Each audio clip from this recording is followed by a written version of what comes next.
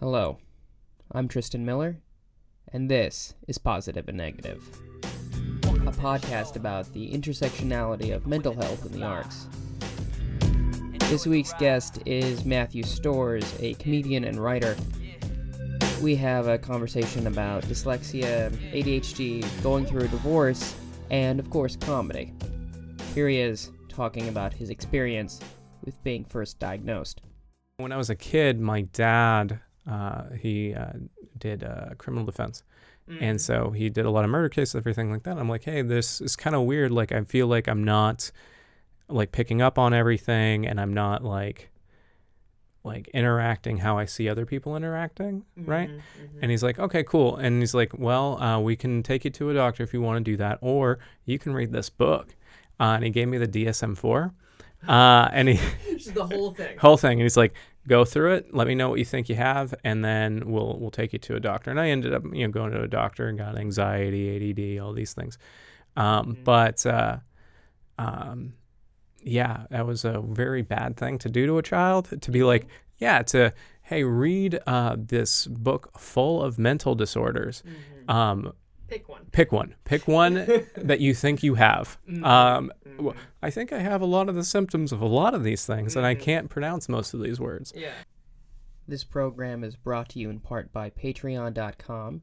Go to patreon.com/Tristan J. Miller to support us there, along with all my other internet content, including a video essay series called Mental Health in the Media, and you can find that on YouTube at Tristan J. Miller.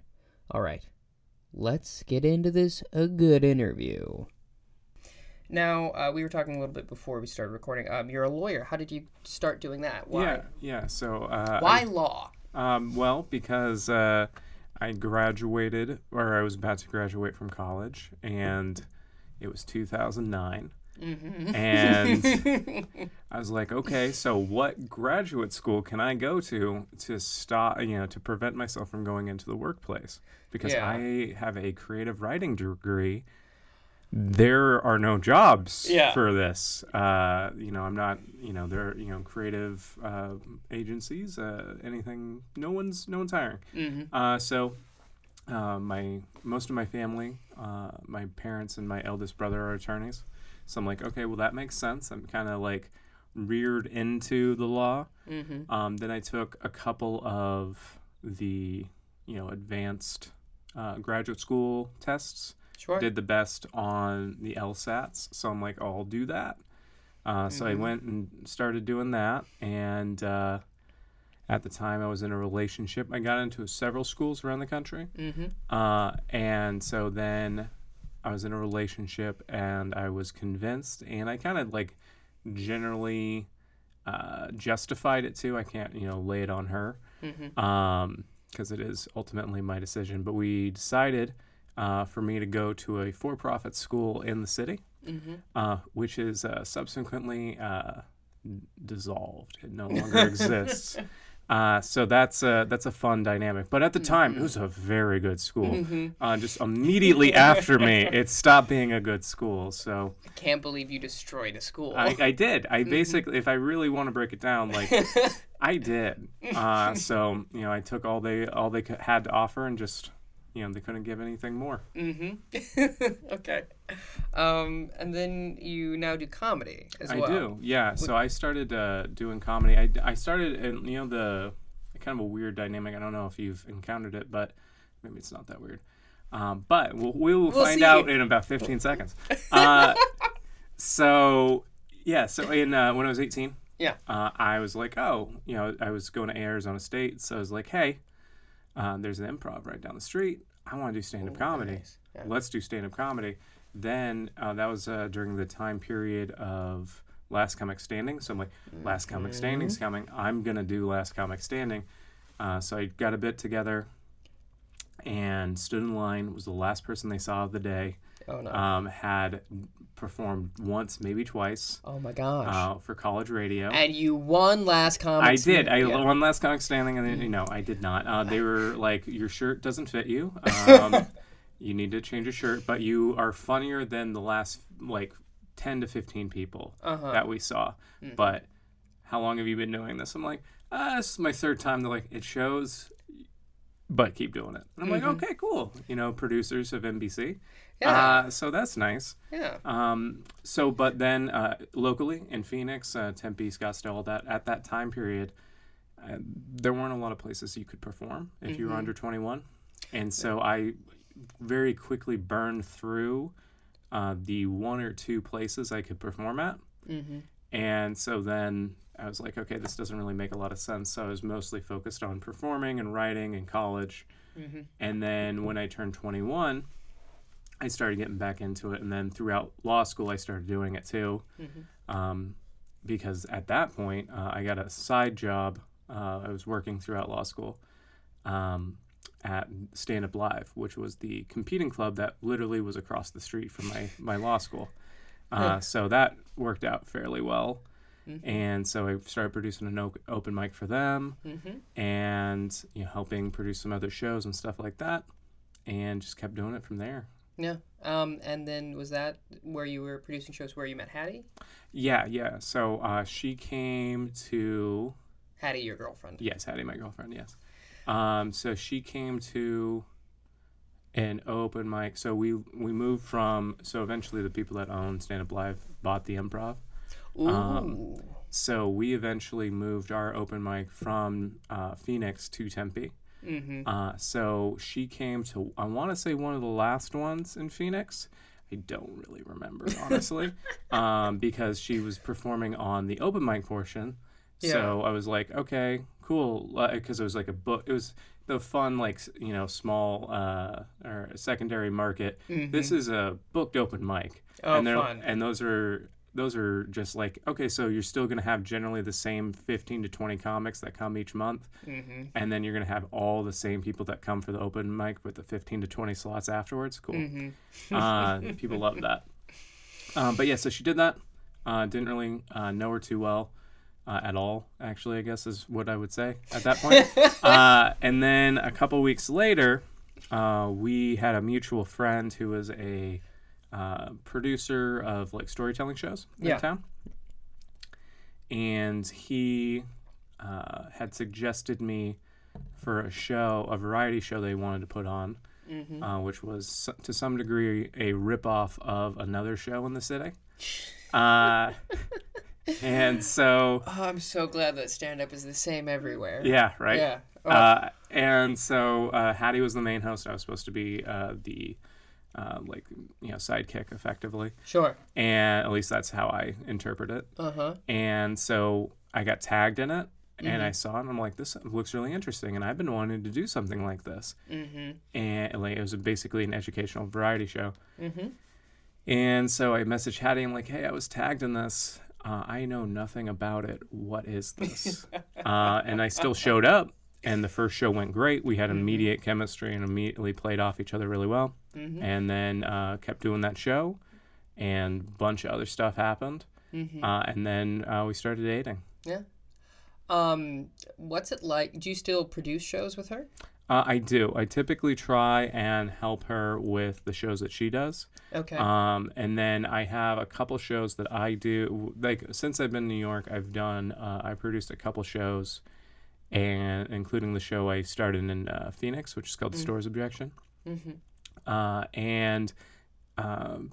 So usually we just help each other out with the shows that we're putting on. So what's that dynamic like, working with someone who's your significant other? It's pretty easy. It's pretty effective. In my prior relationship, so it's your Richard Pryor relationship. My Richard Pryor relationship, yes. You and Marlon Brando, same thing. Yeah, anyway, same thing. Yep. And in that relationship, she was a graphic designer. So it was great because it was like, I get all these great graphic designs for my flyers. And so that was really nice. And she had a very creative analytical mix. So that was really nice. But with Hattie, it is very distinctly different because, well, she does have creative and analytical dynamic. She also can anticipate me better, if that makes sense. In terms of what my humor is, where I'm going with stuff. And then what things I am going to overlook until the last minute. So there's a lot of there's a lot of helpfulness in that. Do you think that comes from producing shows before you were in a relationship? So she's like, I know how you work objectively. Right. I think to some degree that is part of it, and just her personality and her emotional wealth as well. To just be like, okay, how do I communicate with you, and how do I anticipate your needs? And it's a really, really loving and caring personality traits that she has. Good. And do you like bounce jokes off each other because you're both comedians? Yeah. So we'll, just be bantering like normal people do. Yes. And occasionally we'll say stuff, like, oh, you got to tweet that, say the standard thing, or that's mine. And occasionally there'll be stuff where like it'll be way too funny. And we'll just be like, okay, like one of us will call that's mine. It's like, that's not your style of comedy, though. Like, you can't do that joke. Yeah. So it's like, that's mine now. But usually, we're not.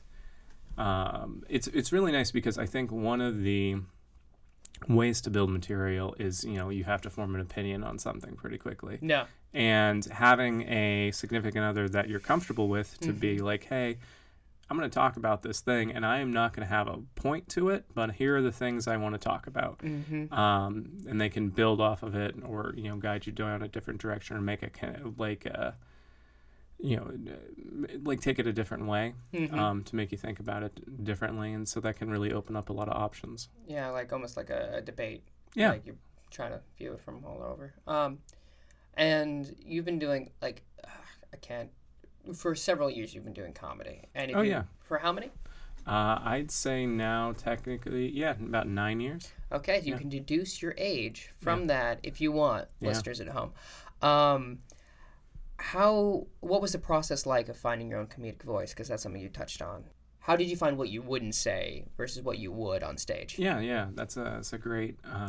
Can I curse? Yes, absolutely. Okay. I just want to make sure. I don't like cursing, but for this story to be effective, I'm probably still not going to curse because I'm going to feel bad. Because I still feel really bad about it. Okay, but when I was in college... Where does that come from? Stop the story. Where does that come from, the fear of cursing? So I don't know. I cursed a lot as a kid. Yeah. I'm the youngest of 3 boys, so it was pure cursing through and through. But then as time went on, I just stopped. I still do it, but like effectively, I try. Like the first dynamic that I noticed when I was really trying not to do it was with kids, being around kids, and it was like I'm really going to be actively about not doing that. And then like in like the professional environment of school, and then law school, and then the workplace, it's like I can't somebody said like hell, no, they said damn during an office meeting, and they're like, oh, I'm sorry, I mean shoot, really? Or something. Wow. And I'm like, it's damn. Yeah. Like that's not even a bad one. Yeah, that's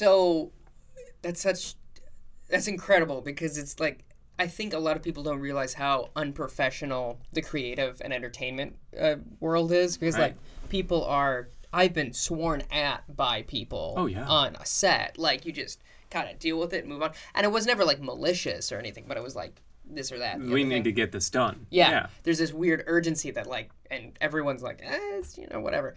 But that's really interesting. I found also, growing older and older, the less I want to curse, because it seems, like, unnecessary. Right. It's just like, well, why do that if you can? And specifically, I think... And I'm sure this has something to do with the story that I'm going to prompt you to continue in a minute. But, like, on stage, I try not to curse because, like, unless it really needs it, it's going to limit your audience. Exactly. If you get one person upset, that it's like a virus and it spreads to everybody else. Yep. But yeah, so in this, so it was in college. It was my sophomore year. So yeah, it was the beginning of my sophomore year. They were having like some event. And I got really lucky in college because people would tell me, like, hey, this organization's having an event. So, like, I got linked up. I hadn't done comedy in probably a year at that point. Linked up with, like, the school's, like, events people, and did an event with them and, like, Theo Vaughn and stuff like that. And I was like, they're like, okay, yeah, you get 15 minutes. I'm like, I did comedy for like 4 months. And then I haven't done it since then. You should not be doing this. And then I tried to I'm going to take out my notes that are in this spiral notebook. Okay. Yeah. It's bad. It really hurt a lot. And so that was frustrating. But a couple months after that, I got another gig because I was like, that sucked, but I kind of want to do it again. And this one was for a church group, like a born again Christian group. Okay. And I was doing my jokes, and I'm like, okay, so at that time, his first year of doing comedy, you're not going to be clean at all, right? Yeah. So I'm like, okay, I can edit this around, I can edit this around. And so then I hit a wall, and I couldn't remember my next joke, and I started with a C, and I said the C word. And I'm like, anyway, so and it just went on, and I had another 3 minutes, and I'm like, everybody knows you said that. Why did you say that? Has nothing to do with anything. And that's not a word now, then, and in my youth I never do, but it was just that weird moment of just oh yeah, and you just say what's there. And yeah, that was out of all the embarrassing things I've done on stage. So that was probably a first good indicator of things I shouldn't do on stage. And then as time got on, Phoenix was weird. It may still be in a lot of ways. There was a growing dynamic of what's a good term? So like the Louis C.K. I will make you feel something and then I'll make you laugh, if that makes sense. Yeah. And so the concept of I'm going to get an emotional response out of you, and regardless of whether or not you laugh at that, so long as I put it together well, it's going to be good. Sure. And that, that's what it gets filtered down into. So a couple small clubs got brought up, and comedians turned club producers. That kind of had that, and so there's a ton. There were six venues, so 2 A clubs, a couple B clubs, and 2 or 3 C clubs. So it's great. Tons of stage time, and then all these open mics started opening up. But that sort of dynamic of get people to to feel something and then make them laugh, whatever. So with my humor, a lot of it, especially early on, was based on wordplay and some absurdist stuff. And then as time went on, it got more and more personalized.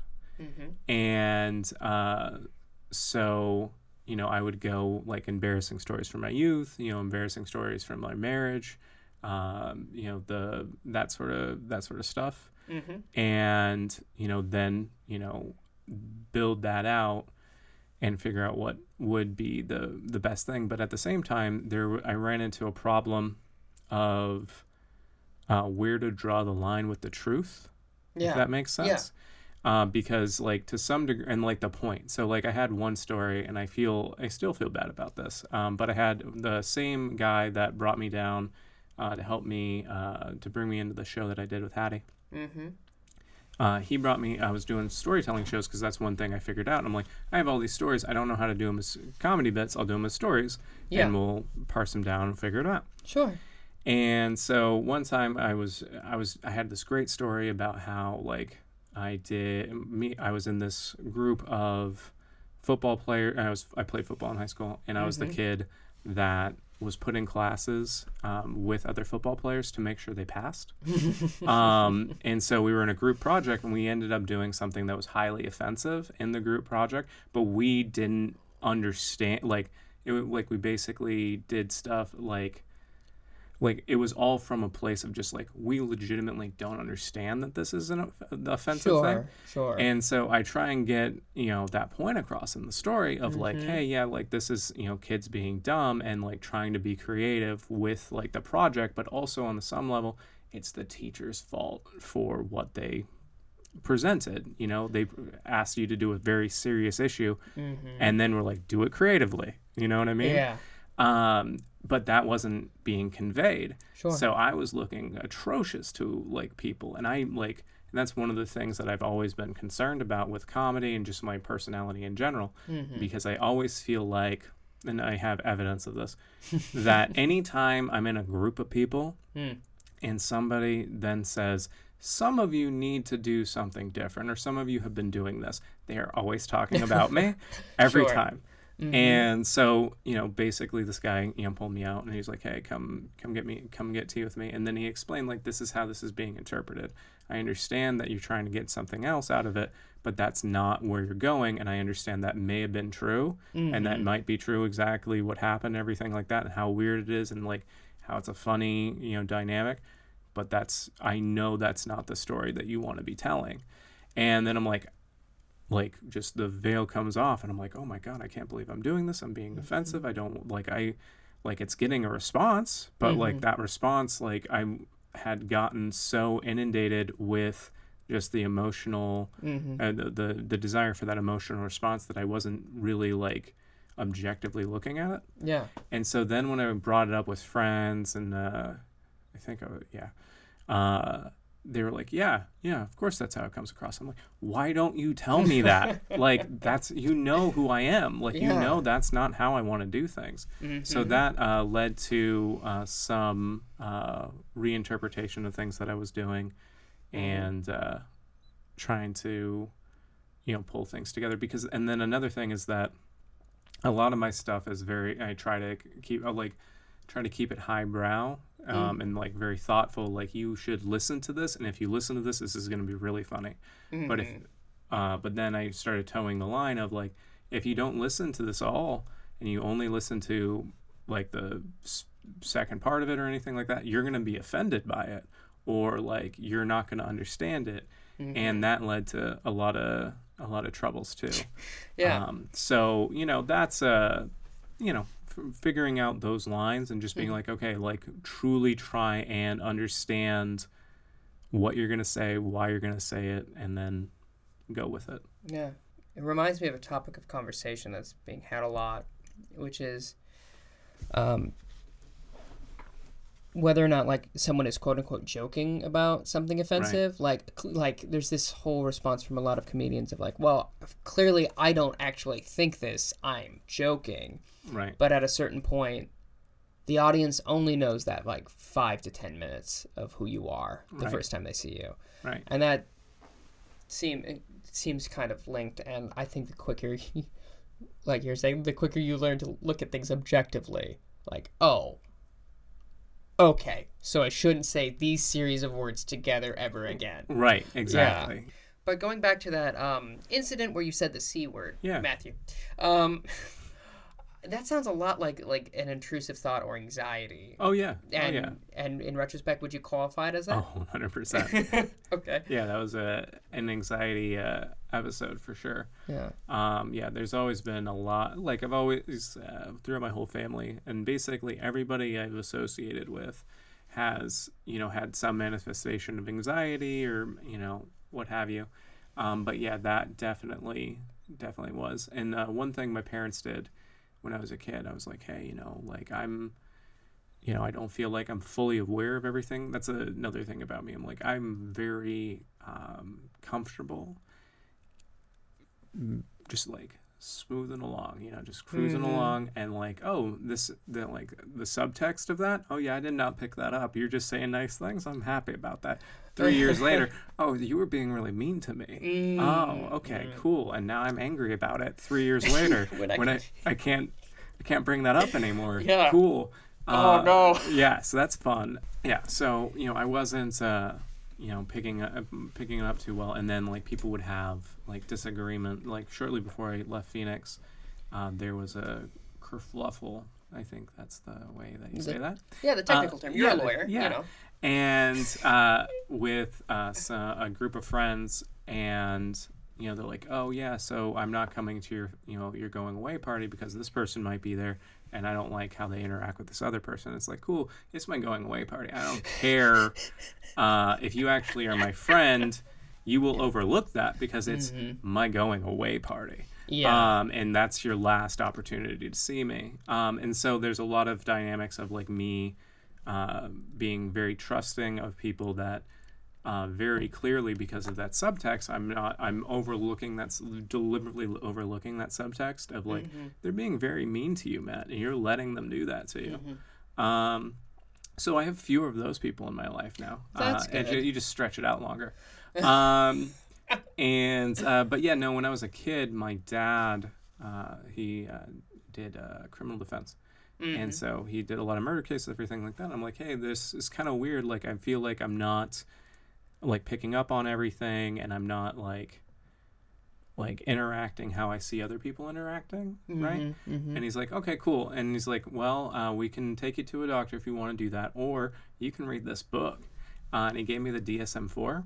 And he Just the whole thing. And he's like, go through it, let me know what you think you have, and then we'll take you to a doctor. And I ended up going to a doctor and got anxiety, ADD, all these things. Yeah, that was a very bad thing to do to a child, to be like, hey, read this book full of mental disorders. Pick one that you think you have. I think I have a lot of the symptoms of a lot of these things, and I can't pronounce most of these words. But overall, as time went on, it became easier to understand, like, okay, this is because of this. You're not getting this because you are going into like an anxiety hole. So you're disconnecting from the people that are being mean to you. So you dismiss those thoughts, and then you just go along with things. Or you're just getting distracted, by something. And so that, once I had a better understanding of those things, I was better able to cope with it. But then I also have dyslexia, 90% of comedians. And so that was a whole nother dynamic, because that provided, the reading or literature class anxiety of like, okay, cool. So I'm coming up. So there's 10 people in front of me. And so each person's reading one sentence. Okay, so 10 sentences ahead. Okay, let's read the 3 sentences before, 3 sentences after. And then it's like, cool, Matt, you're up. What sentence are we on? I'm very well prepared for the next 3 sentences, but not the sentence you want. And then, you mispronounce something, and then you mispronounce something that it is below your grade level, you know what I mean? And it's the worst feeling in the world.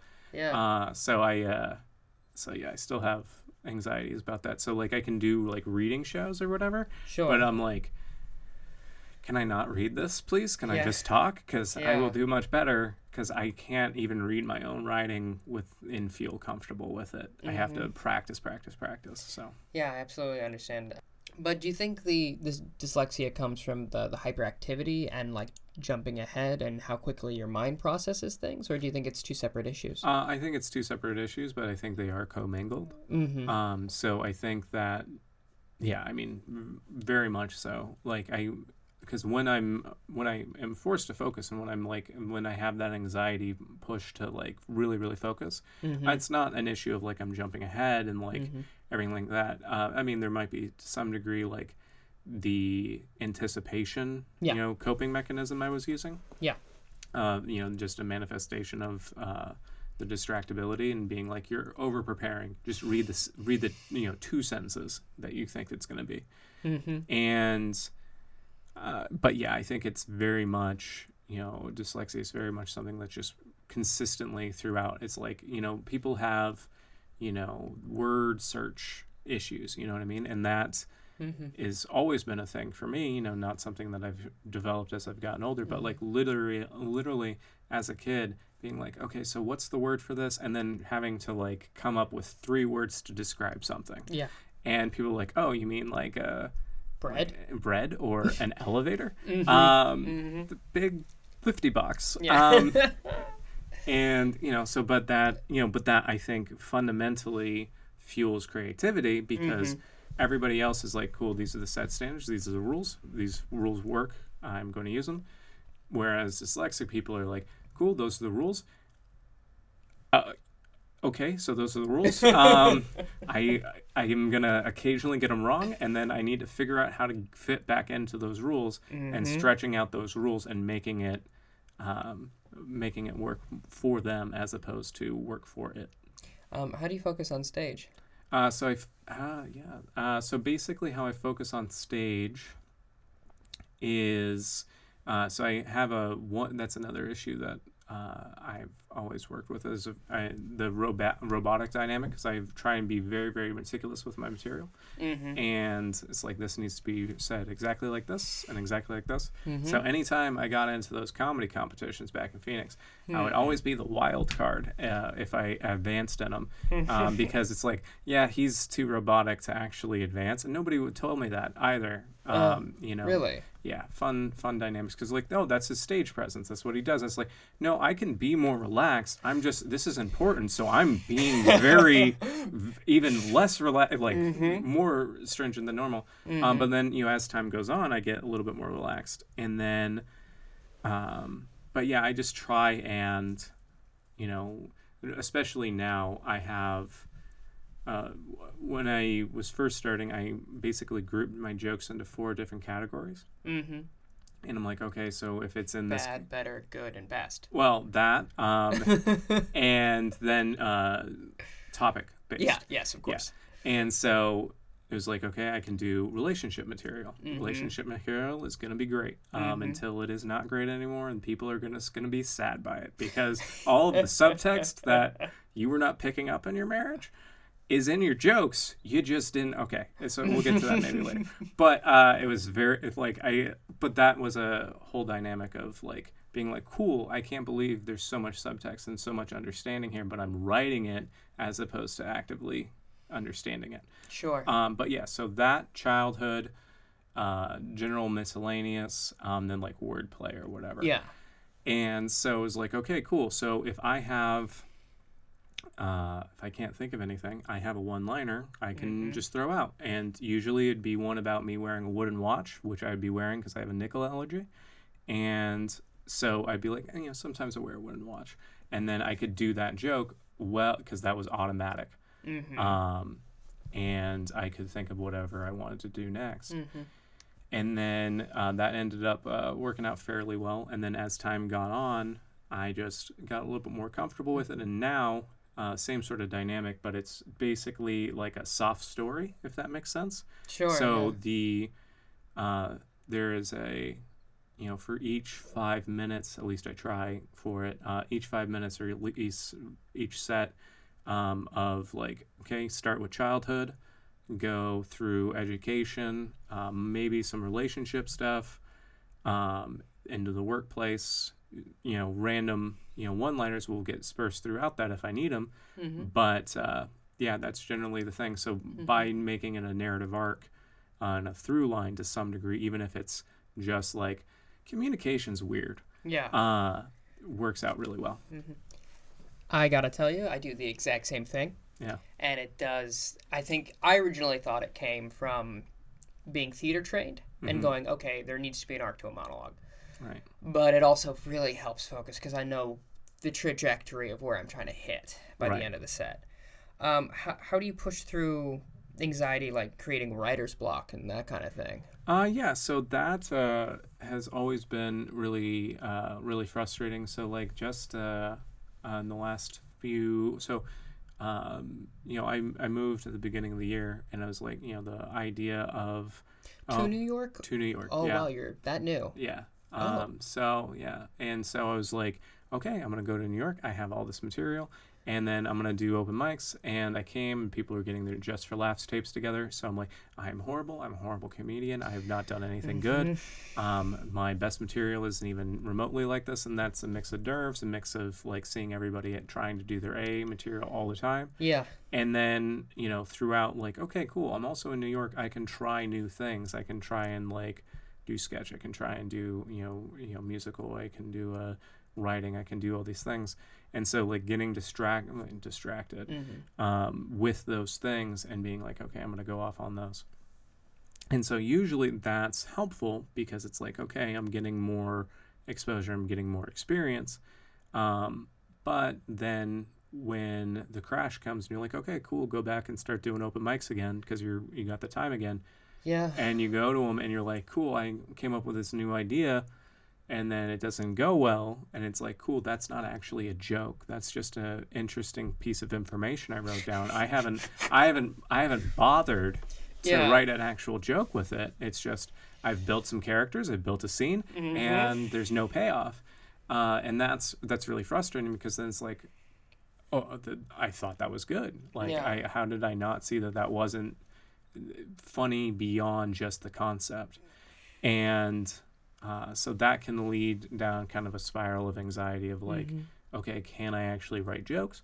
Am I understanding, the fundamental piece of the formula of what makes something funny? And am I able to articulate that? And so eventually, things will snap into place and it's fine. But the initial anxiety of that is pretty harsh. Yeah. And does that prevent you from moving forward?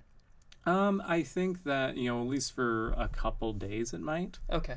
I don't, I try not to worry too much about it. So like a worst case scenario, it's like, okay, cool. I'm not going to go to open mics because I don't want to, further insist on trying to make something work that doesn't. Yeah. And I'll be like, okay, I'll try and write it. And then I know my voice well enough to be like, okay, I can perform this for myself. Okay, that should technically be funny. Yeah.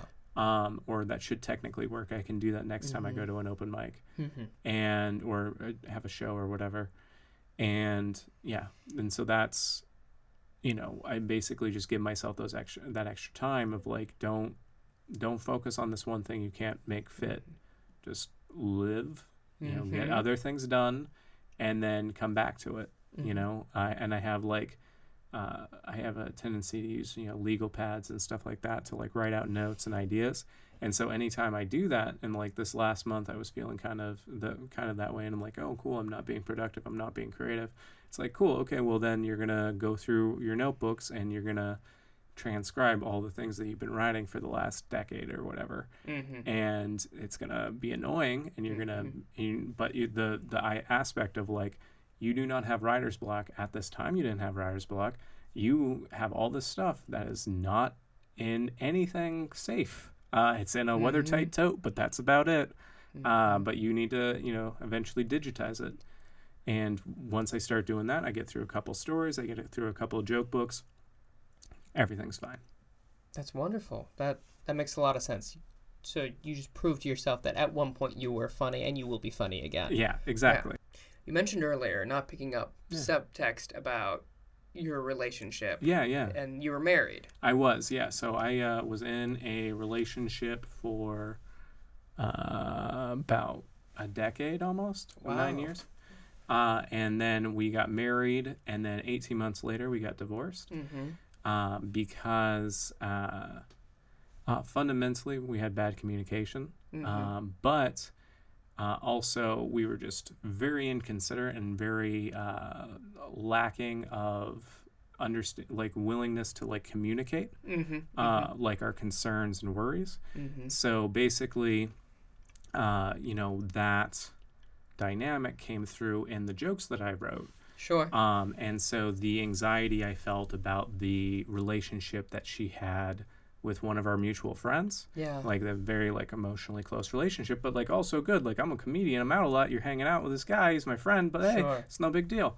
But it's a big deal, and I actually feel bad about it, and I don't know how to express that to you. So I wrote jokes that, the subtext of them were like based in the anxiety that I had about that, anxiety I had about the relationship in general, what have you. But the one thing I always would do in my failure of communication was I would bring up those jokes and be like, hey, is it cool if I tell this joke? And like, are you comfortable with that? And, if you ever become uncomfortable with it, you let me know and I'll change it or I won't do it. And then when we got divorced, she's like, oh, you always tell these horrible jokes about me. I'm like, nope, I may have done many bad things and been very inconsiderate in a relationship, but I know the one thing I always did was I always asked you if it was okay.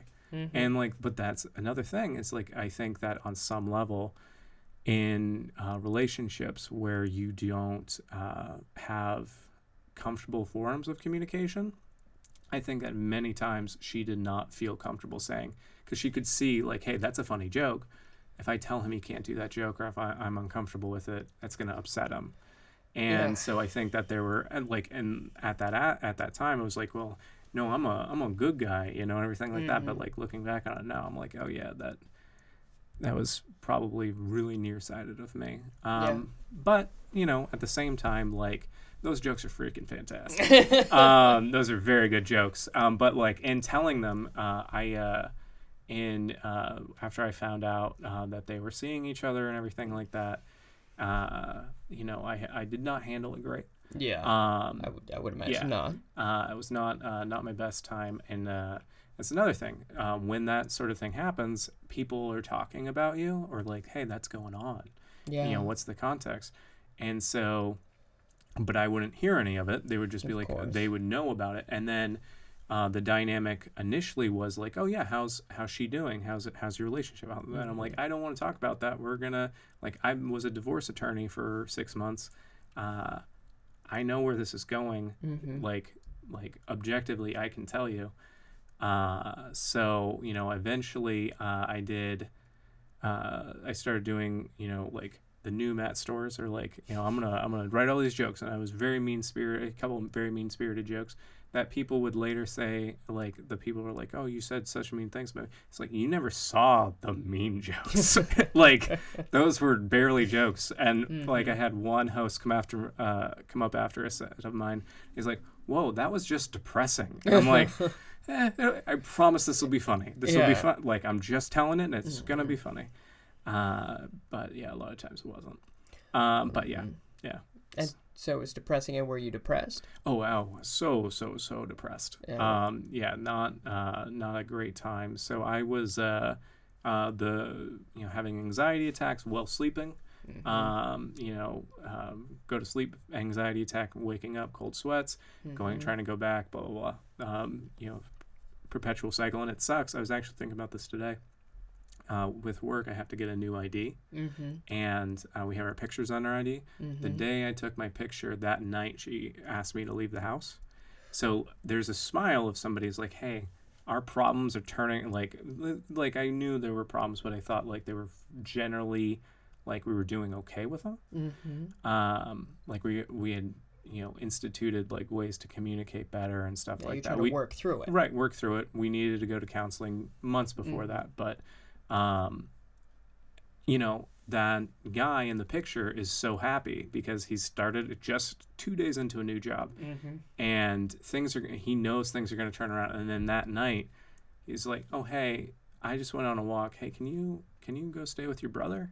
And it's like, you don't have to leave tonight. It's like, yes, I do. You don't wake somebody up in the middle of the night and they don't leave. You know. Yeah. So that was pretty. It's just a weird thing. And then now, in like, you know, a month or two or whatever, I'm gonna have a new ID, and I'm like, oh, it's kind of weird. But yeah, no, that was always weird. I always feel bad. This is a good example of how inconsiderate I was at the time, because we had a conversation of like, okay, so like, what's going on? Like, you know, a very clear and effective conversation that went up into the point of like, hey, I'm actually seeing somebody else. Who you know very well. And then in that conversation, we were like, hey, let's not post about it, let's not talk about it, blah, blah, blah. I find out that information, and then I just stew on it, and I sit on it, and a few people know, but it basically just festers. And basically I go, you know, I mentioned previously anxiety hole. That anxiety hole got way too deep. And so, you know, I didn't go as bad as the Kardashian guy, but I did make one Facebook post that was poorly interpreted, which was, this will be my only post about this. My significant other and I are getting a divorce. On a positive note, at least I don't have to make gluten-free cookies anymore, which I think was fantastic. Yeah. Like, very, very great. But, you know, many people were like, that's how you're gonna announce that? Like, are you that disconnected from things? And like I was, but like still super inconsiderate. But in the alternative, like basically at that time I was so deep in that hole that that was just a cry for help to get like, hey, cool, everybody that sees this, that takes this seriously and is like, hey, are you okay? I'm gonna be okay now. Yeah. Whereas telling them in person and them being like, whoa, that's a lot to lay on me. So then anytime I was out at a mic or anything like that, they're like, hey, are you cool? And I was constantly getting people, hey, are you cool? Because like that's not something you would do. So yeah, feel bad about it, but also at the same time it ended up working out. Do you ever write material about getting divorced? I do. Most of it is either like in my discovery of how they were got together, because it was through Apple products, because there was the pop-ups in the corner of the screen of text messages, and I'm like, why would you share an iTunes account with me if you have your text messages popping up? Like that's absurd. Like that's horrible. That's cheating. Download WhatsApp. Yeah, cheating 101, man. Yeah. If you're gonna do it, do it right. Do it right. So there's some stuff about that. And then there's aspects of stuff I'm working on, but like just concepts that I know that are funny, like having the juxtaposition of being a divorce attorney and then getting divorced shortly thereafter. Yeah. And then being in the divorce process and like taking off work and getting ready for my court appearance and being like, okay, I'm ready to go. And then my attorney forgetting to tell me that like, oh yeah, no, we resolved that issue. We don't have to go to court. And so I show up at court and I'm just like waiting there. Yeah. Until I'm like, okay, it's like 30 minutes after, and I call him and he's like, oh yeah, we got that canceled. Like everything, we got that issue resolved. I'm like, nobody told me. Like it's fine. I'm not going back to work. This seems indicative of something. Like I should. Okay, I'm gonna go get a burrito and I'm gonna take a me day. But yeah, so that's so aspects like that of just like being not aware and not fully understanding the context of what was going on, and then being like, okay, cool. But also it's kind of hard to get that out in short form, if that makes sense. Because it's like, oh, you got like there's a certain degree of context that needs to be there for certain aspects of it to work. But I think in time it's going to come together. Yeah. Do you think that the personal growth was worth the alimony? Oh no, we don't have alimony. So no, it wasn't worth it. Yeah, no. But at the time of when I moved out, I'm like, hey, if you need me to pay for the utilities or anything like that, I'll continue doing that. I'll continue to do these things. And she's like, nope, just transfer them over to my name. I'm like, this is a further indicator that we're getting a divorce and not just having a separation. Yeah, absolutely. And so I was like, okay, cool. And then like eventually through email, she's like, yeah, I feel like I gotta, you're an attorney and you're gonna make more than me for the the rest of your life and everything like that. And I feel like I gotta ask for alimony. I'm like, you have a lawyer. Like, don't write that email. You're wrong. Yeah. Like, that's not like I was willing to help you throughout the whole process. Like that's the one thing that's hard in looking back on it, and then also drafting the material, is that I am it's a balance between understanding objectively, like, okay, these are the things that happen in these sorts of situations, and then also understanding how easy it would have been to just tweak a couple ways of how she interacted with me to get whatever she wanted. Yeah. And me being like, yeah, I would completely do that, because like my natural state is not to be mean to people. Like I very actively try not to. And so that whole process was very much people being like, cool, like you have the way in which you've decided to interact here with the Facebook post, that was inconsiderate. Do not do that. Do not go out and try and be mean to people. Like, or, like the underlying point of that may have been to get help, but don't actively try and hurt these people. Like, that's not you. You're going to feel guilty about it. And then all the emails, all the communication. So basically that turned into block their phone numbers, only communicate through email, don't respond immediately, think through things, draft an email, and then, save it in a draft, and then come back and, edit it, all these things. Don't respond in emotion. But all of the communication I was getting back from her end was very much in like an emotional state, very angry, very like, hey, you remember this time? Let me make you feel bad about it. Sure. And very, very, very negative. So I, throughout that was just like, how do I, and now really is, how do I, project that, how I, come to terms with the fact that like I basically it could have turned out very, very differently. And also the fact that like I wanted to be kind and I wanted to be considerate, but it's like I was not getting I was not communicating with somebody that literally at that point knew exactly how to manipulate me. Yeah. Like if she wanted to, it was very like her friends were telling her like, you need to be nicer to him if you want him to do things for you. You can't send him messages like that because he doesn't like, he will read that and he will skim it because it's like, this is mean. I don't want to know what this says. And then he won't do anything about it. But if you're nice and, you're like, hey, I can understand, you even feign empathy. Yeah. So that's, it's just hard. Has that experience made you better at like looking at people and how they treat you now and getting better at that? Yeah, I still have, I'm not on Reddit anymore. Because I still have and like that's another thing when I was an attorney, I'd read briefs and I would read them personally and I'd be like, they're talking about me and this is they're being mean to me. This is my argument's good. I'm a good lawyer.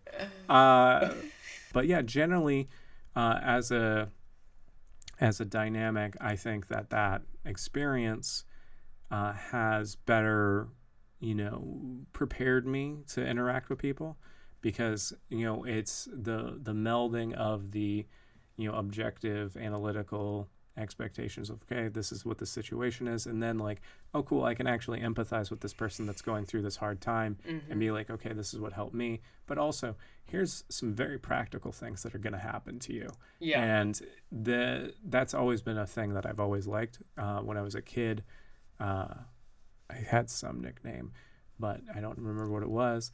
But people would basically come to me and ask me like, hey, what should I do here? And usually it was like, you should probably see a doctor. Or like, I'm sorry, you should see a doctor. He's like, yeah, I haven't, like the one that comes to mind is this guy was like really insistent on like, yeah, my friend really needs to talk to you. You really needs to talk to you. And he finally opened up and he's like, yeah, I have an extra hole in my urethra or, my penis. And it's like a second urethra. And I'm like, cool, see a doctor. Like that's like, I'm not going to stitch that up for you, man. Like that's not like you can go to a doctor for that. So yeah, what can you do? But same sort of thing, like people would come to me and I'd tell stories, blah, blah, blah, and I try to help them out and figure out what to do.